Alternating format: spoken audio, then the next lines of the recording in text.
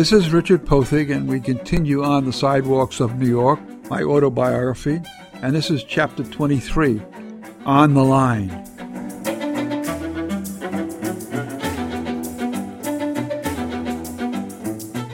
As the summer wore on, I began to realize that I was getting a new perspective on my ministry. First, the work/study experience was an invaluable way of learning. We were dealing with the real issues people faced in everyday living. We were forced to reflect as we came together for discussion on how the church's ministry related to people's work life. Second, the situation was a unique occasion for me. We were sharing thoughts and discussing the kind of people I had grown up with. It also brought me up short. I suddenly realized how middle class I had become. 4 years at Worcester had had its impact. Education in a Midwestern context had insulated me from the realities of the urban working class. As I took off for work each morning, I began to get a closer look at the life my father spent working in a factory.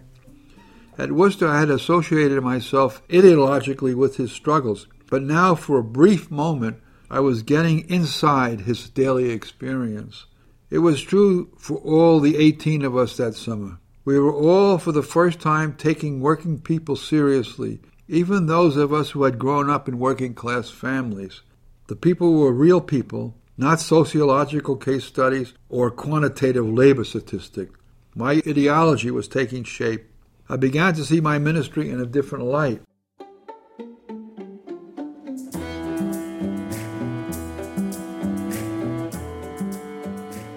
Marshall Scott had made arrangements for our group to take their supper at the Northside YMCA. It was a rare moment when we all got together at the same time, especially for those of our number who worked on the night shift. When we gathered for supper is one of the few times we had to socialize with one another. Our conversations would turn to what had happened on the job that day. The first stories were about the kind of work we were doing and the people we worked with. We all had difficulty knowing how to identify ourselves. We agreed that we would stick by the ground rule. We would avoid telling our fellow workers we were seminarians. To reveal who we were would immediately prejudice their relations with us. We told them that we were students working for the summer. There were the usual questions about what were we studying and where would our studies take us. We came up with a wide range of graduate programs we were doing. Some of us were very imaginative.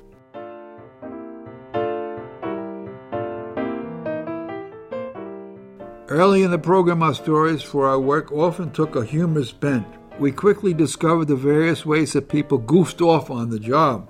As we got into July, our work became more of a grind. There was less joking about goofing off. Some of the goofing off we soon discovered was unavoidable. Many of the problems were centered in the poor workplace management, like time spent just looking for tools to do the job that you needed to do. Workers on one shift would hide tools from the next shift so that they would have easy access to them when they came back to work the next day. One of our group told us he had spent half the day tracking down the tools he was supposed to use.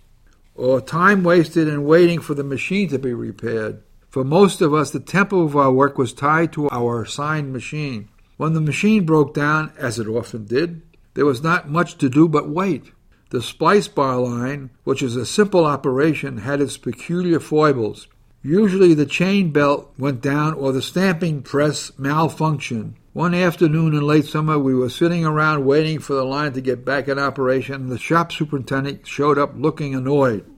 So I asked him, I said, "How come the company doesn't get this line fixed so we don't waste so much time?" He gave me a dark look. Because they consider this a losing operation and they write it off against profits.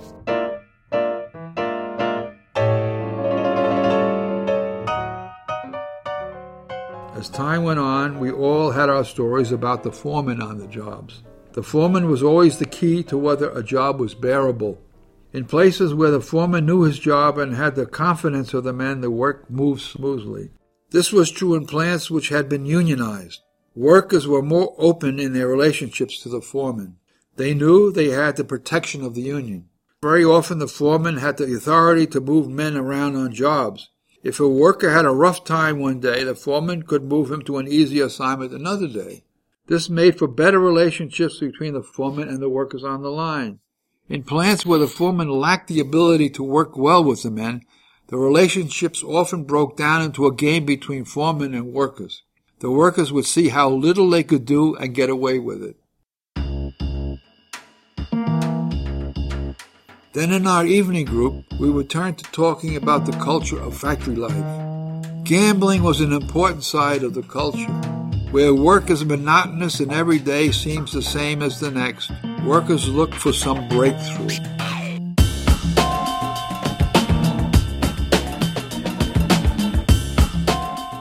They build up expectations that maybe tomorrow will be better. This was true with gambling. One day I became aware of a worker passing through our shop whom I had seen on several other occasions. He was not part of the Spice Bar contingent, so I paid attention to his movement. He would come through at the same time every day. He had a small pad and would stop to talk to men along the way and then write something on his pad. One morning I asked one of my co-workers who our wanderer was. "He's our numbers agent," was the answer. On his break, he collects the numbers we're playing for the day. I knew about the numbers racket. Leonard's, the candy store and news shop on my block in New York, was center for taking numbers. The numbers racket was the workers' hope for picking up a few extra bucks.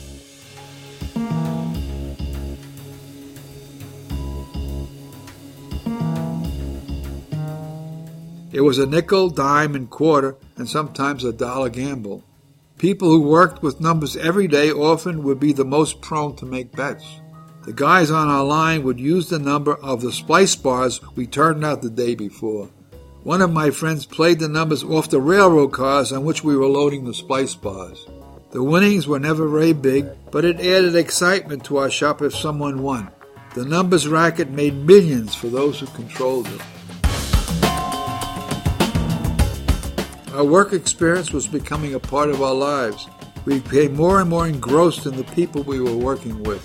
At break time on the job, the stories would always be the same. They would be about the job, about foremen, about women, about baseball. The subjects were rotated with regularity. A chill would come over the group when word came down about some accident in one of the shops. In a steel mill, the accidents were often life-impairing. Sometimes they were fatal. If a person was known, and he usually was, the talk would quiet down and a pensiveness would take over. About 3 evenings during the week, the seminarians would gather for discussions. It was the nature of our jobs that never during the summer were we ever all together at one time. One evening, just as we were beginning our discussion, one of our members arrived from his work to take his place with us. Marshall stopped in the middle of his sentence and remarked, "I want you to know that this is the first time this summer that everybody is here at the same time." "Oh, no, it isn't," came a voice from a man closest to the door as he arose from his seat. "I'm on the night shift tonight, and I'm leaving." The humor of the situation did not distract us from the understanding what industrial work does to the family and community life. Marshall had prepared an outline of lectures and discussions on the American industrial experience, in which he was challenging us to reassess the impact which the rapid growth of cities and the wholesale industrialization of a society was making on the American view of life. Throughout the summer, he provided the basic outline of industrial development, the background of U.S. industrialization, the American Industrial Revolution, a summary of U.S. urban growth, the story of U.S. immigration, an analysis of our American industrial society, a summary of U.S. labor history, the place of religion in U.S. industrial society, the needs of urban workers, a Christian philosophy of industrial relations, and what Protestants are doing. At crucial points during the summer, Marshall would invite a guest lecturer to add the dynamic of personality to our discussions. We got the steelworker side of a contract negotiation from a leader of the United Steelworkers of America. We visited the United Steelworkers headquarters in downtown Pittsburgh to get a feel for the history of the union.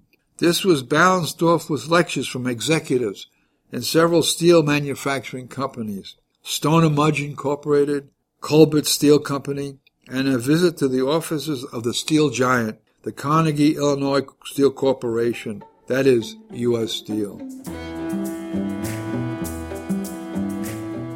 We also paid a visit to the rectory of Father Charles Rice, a Roman Catholic priest who was listed in the public press as a labor priest. The Roman Catholic Church, with its large population of blue-collar workers, had seen the rise of a special group of priests whose task it was to stay close to the industrial working class and their unions. Father Rice was among the best known of the labor priests. He was also, like many of his brother priests, vigilant in his warding off communist control of union locals. The labor priests had, in fact, organized labor schools for training union men to spot communist tactics and strategies in local union meetings and to counter them.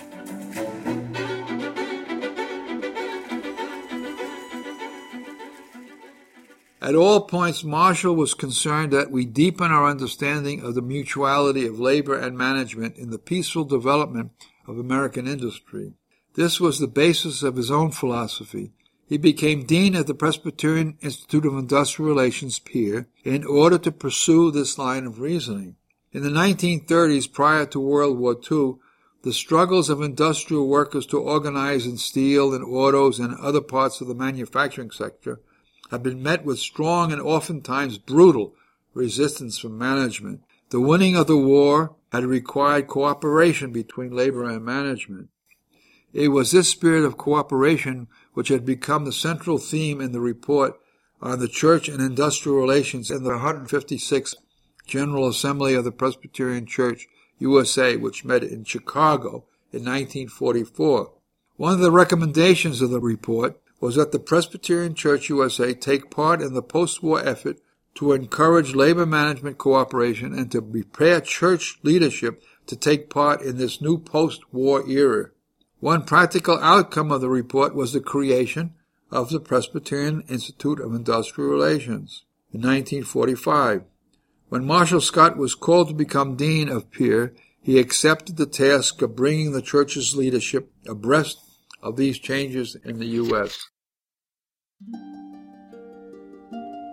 As the summer drew to a close and our discussions of our experience deepened, we came to realize the uniqueness of our position. Some of us had already gone through a sea change in our perspective. We were convinced that in whatever ministries we were engaged, our understanding of the church's responsibility in industrial society was transformed. Our day-to-day experiences on the job had added a reality to the kind of issues which had to be dealt with if the church was to have any effective role among industrial workers.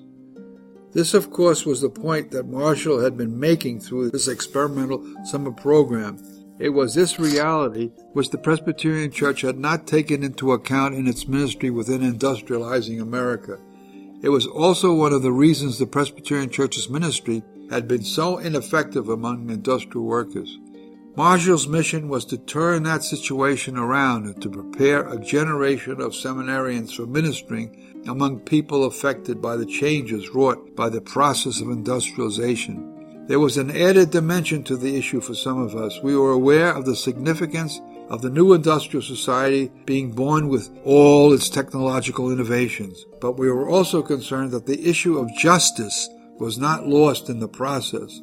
We could get excited about being in the stream of major changes taking place in the U.S. and in the global economy, but we had worked beside men and women who were being affected by those changes. The ministry of the church was not to an abstract industrial society, but to real people doing the work in that society. This was brought home to me forcefully one of my last days on the job at Edgar Thomson Works. Over the summer, one of my fellow workers had persisted in asking me what I was really studying.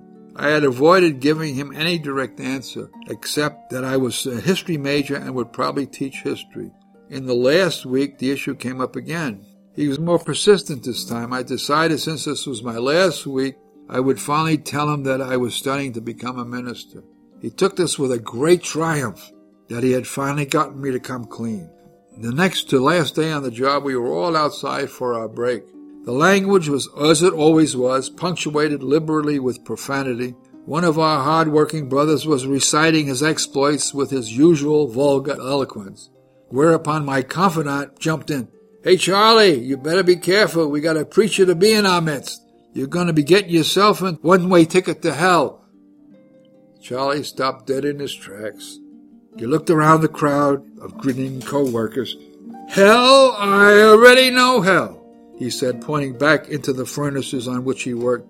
"I've been living in hell for the last 20 years, and it can't be any worse than in there."